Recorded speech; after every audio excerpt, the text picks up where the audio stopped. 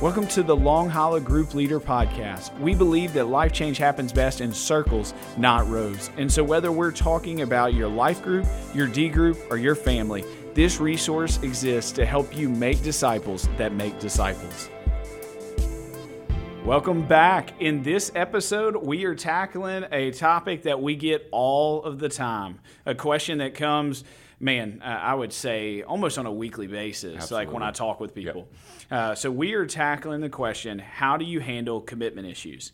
Now, I want to clarify, this is for your group. This is not a relational commitment issue. If that's a topic that you need to discuss in a relationship, yes, that's a different podcast, not ours. I don't know whose podcast it is, but it's not ours.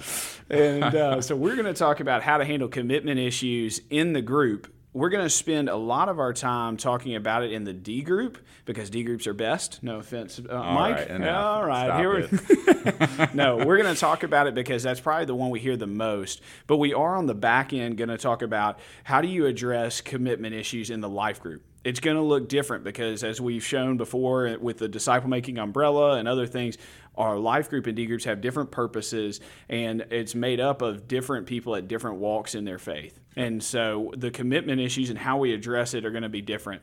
But let's start with D groups, Mike. And so Test here from the D group guy. Man, I sure hope you know your stuff. He's got a grade book out, people. You can't see it, but he's got a pencil and a grade book. That's right. So what is the commitment level for D groups? So when we're talking about the D group specifically, we're asking for a higher level of commitment. Sure. Right. So because it's better. It's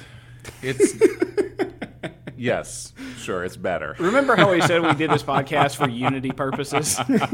We're already seeing division. So when we're talking about the life group and the D group environment, the D group environment specifically does have a higher level of commitment. We're asking more of the people that are participating in it.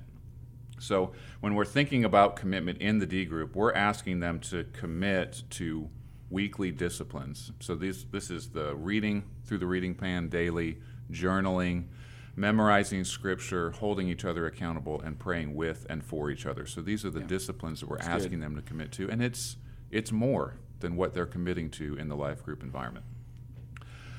So when we're thinking about committing to those issues, we're looking for the metric we're using is engagement, not necessarily attendance. We want them there every week. When we sign that D group covenant, we're saying, hey, we're committing to being here every week. It's going to be a priority. There's going to have to be a big deal happening for me to not be here. That's good. But we also understand that those big deal things happen, right? Yeah. So if someone travels a lot for work and they find out they've got to go out of town, they can't control that. If there's a sick kid that they've got to stay home with, we're talking a year to 18-month commitment. There's going to be moments where stuff comes up and they can't make it. Doesn't mean they're not committed. They just can't be there. Right. I got tired of telling businessmen, hey, you need to retire and then you can get in a D group.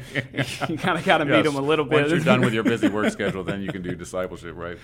But when we're looking at engagement, not solely attendance, then that changes things a little bit, because if I can't make it, I can still engage with the group, whether I'm FaceTiming in, I'm texting or emailing my Hear journals. I've even heard of groups that will video themselves quoting their scripture memory and then sending it to the group to say, hey, I am sticking with it, miss you guys, here's how you can be praying for me. That's awesome. Still engagement. Now, that's not what we're looking for as the norm. Right. The norm is face-to-face doing these things, but understanding there's going to be exceptions that's good. to those moments. So let's say, Vic, you have someone that is showing up on a regular basis, or maybe they're not showing up as much, and it's not really for a very good reason. They just, they stayed up late watching football or something like that, and they just don't feel like getting out of bed. We have a legitimate commitment issue. Yeah. Why is it important for us to address those issues? Sure. I think just to start off, no one really likes to address commitment issues. Stop. It's not fun to call somebody out. That's exactly. It's not fun. The confrontation, the conflict that comes with it. If you do think it's fun, if you do enjoy it, we need to have another podcast You might be part of the problem. Right. And so you were definitely the monitor in second grade Yes. for all of your class. Like, you love telling, you don't want to have to confront somebody on it. It can be awkward, and so a lot of times we steer away from that conflict at times. Yep. And what I really want to encourage you is, if you feel that urge to address it, to at least consider it. Take some of these things that we're going to talk about. Don't shy away from it, because that's our natural inclination. But what happens when we avoid conflict, when we avoid discussing the commitment issues and holding people to that? What happens is it comes to the detriment of the individual, of the group, and of future groups. And so this is what I mean by that. We are asking each of our individuals to do these weekly disciplines and to be there every week and to hold one another accountable. They committed to that in the covenant. That's why it's so important on the front end. So you're just holding them accountable to what they committed to. Yeah. And you're holding them there because these weekly disciplines, for example, they are something that we want for you, not something from you. They're not meant to punish you. Yeah, it's not supposed to be the worst part of your week. Yeah. What we want to do is to help you be able to engage with Scripture in a way that you can hear from God, that you can meditate on His Word, so that it's constantly on your mind. It should foster a more and more intimate relationship with Jesus Christ. That is what we're hoping for our individuals. Sometimes we feel like we're just this awful person that's holding them to some standard, and that's not the case. We want something for you. And so, again, when it comes to that commitment level, we talked about the weekly attendance. We want you there every time. But for the discipline, sometimes we'll say +1. We'll say, hey, we want you to, wherever you are currently, do +1 of that. And we want people to be trying to kind of progress, not perfection. We just want somebody to, if you've never journaled, try journaling. And that's so. You mean men struggle with journaling? That's right. Yeah, I not me, but somebody else. I've heard it happen. That's right. Or scripture memory. And so, maybe there's something if you're holding an individual to 5 times they've never done it. But if you really are being sensitive to where someone is and you're pushing them and challenging them to progress, then that's a great place to be, and you want to continue to hold them to that, because as 1 Timothy 4:6-7 says, that's training in godliness, and the benefit it is going to be for us is going to foster a relationship with Jesus. It's like working out in the gym. Yeah, absolutely. I can't expect to be where I can't expect to be where Robbie is. I can't work out with Robbie and expect to do the same thing Robbie's doing. It's not going to work. That's right. And so I think, that's the first thing you want to do. You want to address commitment issues for the sake of the individual, but also for the sake of the group.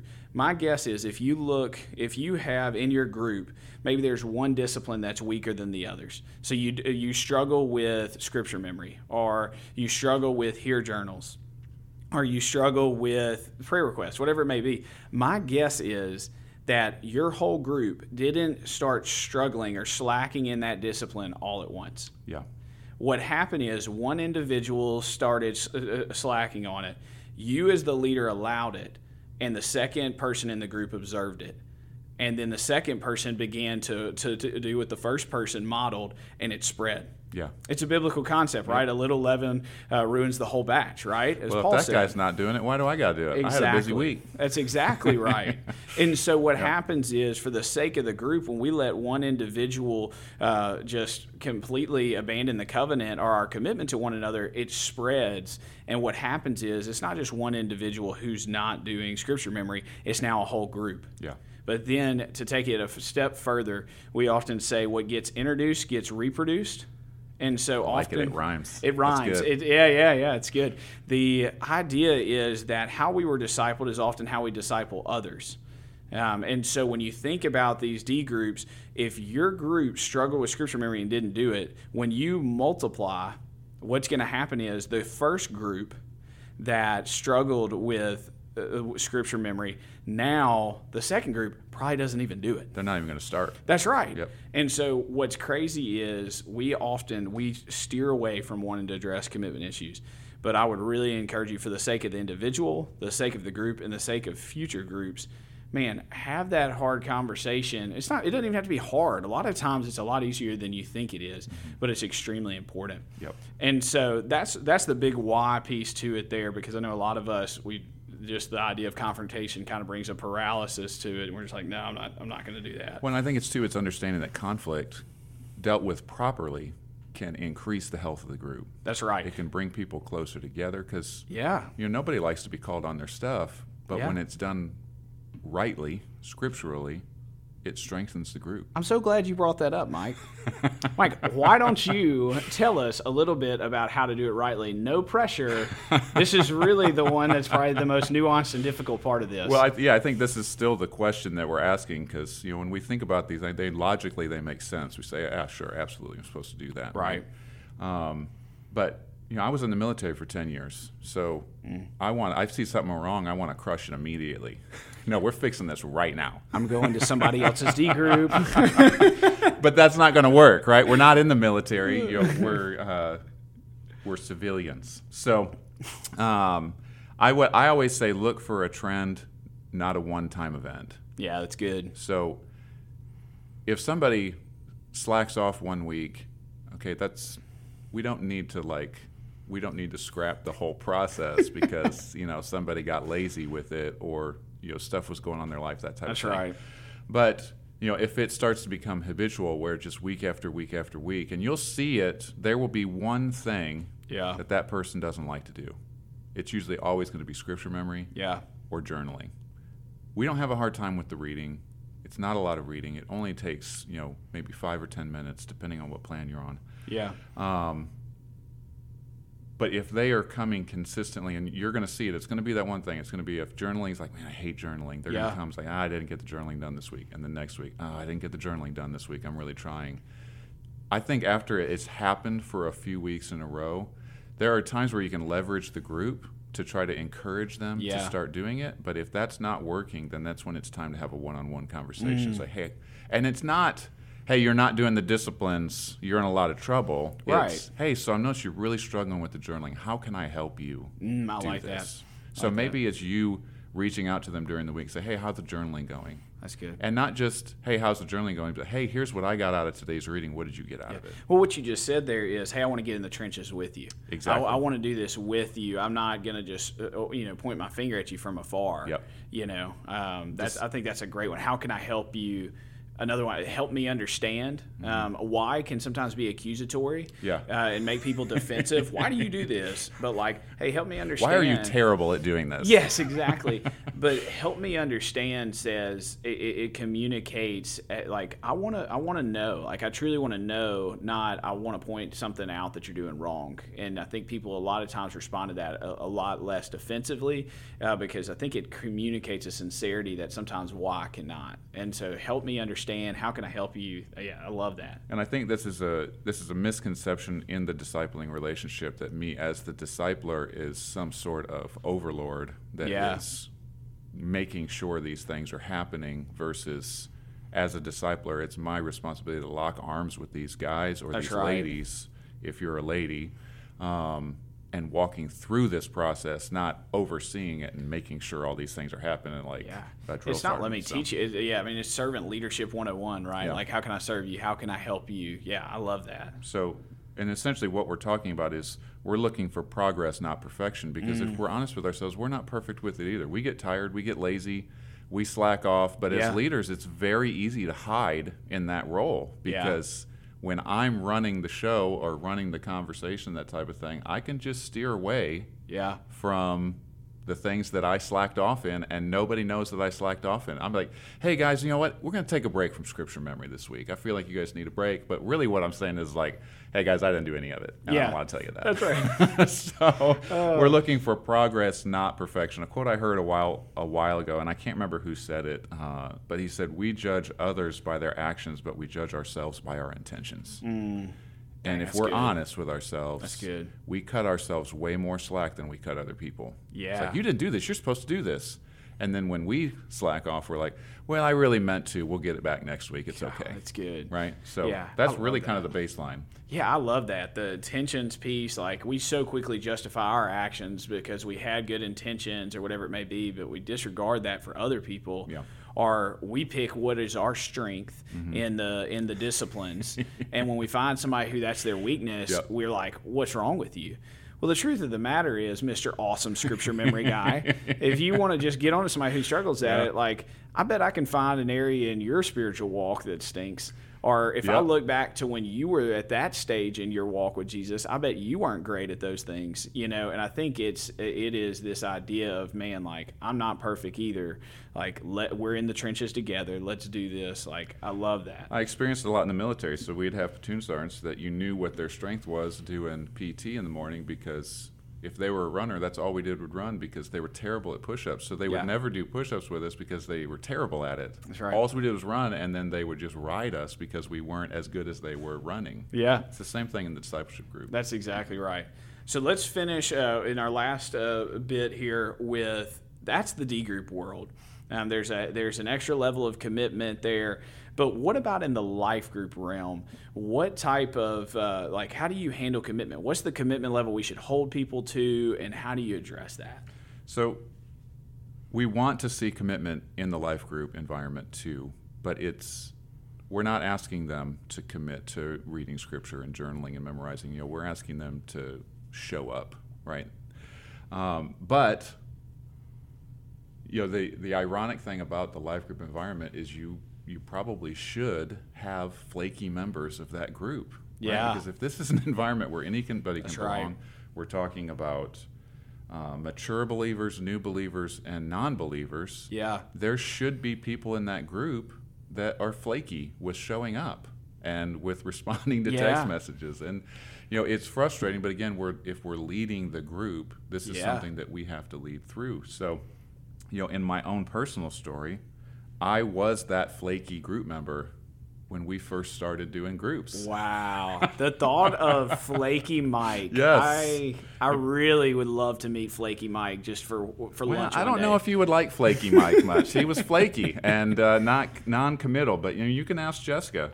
There would be weeks and sometimes a month at a time where we would go where we're like, I don't really feel like going. Yeah. Because we weren't very committed. It was something that we would squeeze in when we had time. That's good. But if those first group leaders would have given up on us, where would we be right now? Because that first group radically, eventually, it wasn't like we showed up and like, oh, our life has changed. Yeah. It was, you know, it was at least an 18-month process through that first group of healing and growing and them just loving on us and not writing us off because we were flippant about coming. You know, they kept loving us and investing in us, and they weren't stalking us. They didn't contact us every week and say, hey, why weren't you at group? But when we did show up, it was like we had never missed a beat, and they just loved on us when we showed up. Good. And, you know, I wouldn't be sitting here recording this podcast right now had it not been for that first group experience with those leaders that loved a flaky, non-committal group member. That, and not that I'm this great person, but, you know, I'm a pastor now. I'm in full-time vocational ministry. I'm helping people build the community that changed our life so much. Dang. We mentioned in last week's episode of how do you grow your group, a guiding question is, how can people come to your life group just as they are and meet Jesus just as he is? Yep. And that first part of just as they are, if you're a non-believer, it's realizing, man, like, non-believers act like non-believers because they're non-believers. Yeah. If they're new believers, we realize we don't just lose all the baggage that we came into this with, and we have a new priority list, and our calendar and everything else just completely shifts into this new way of living. If you're a mature believer, we can often have judgment towards the way that new believers and non-believers are living. And what I would really just encourage is, man, how are you loving them just as they are? And I think when we do that, a counterintuitive thing about the life group is that the messier it is, the healthier it is. Yeah.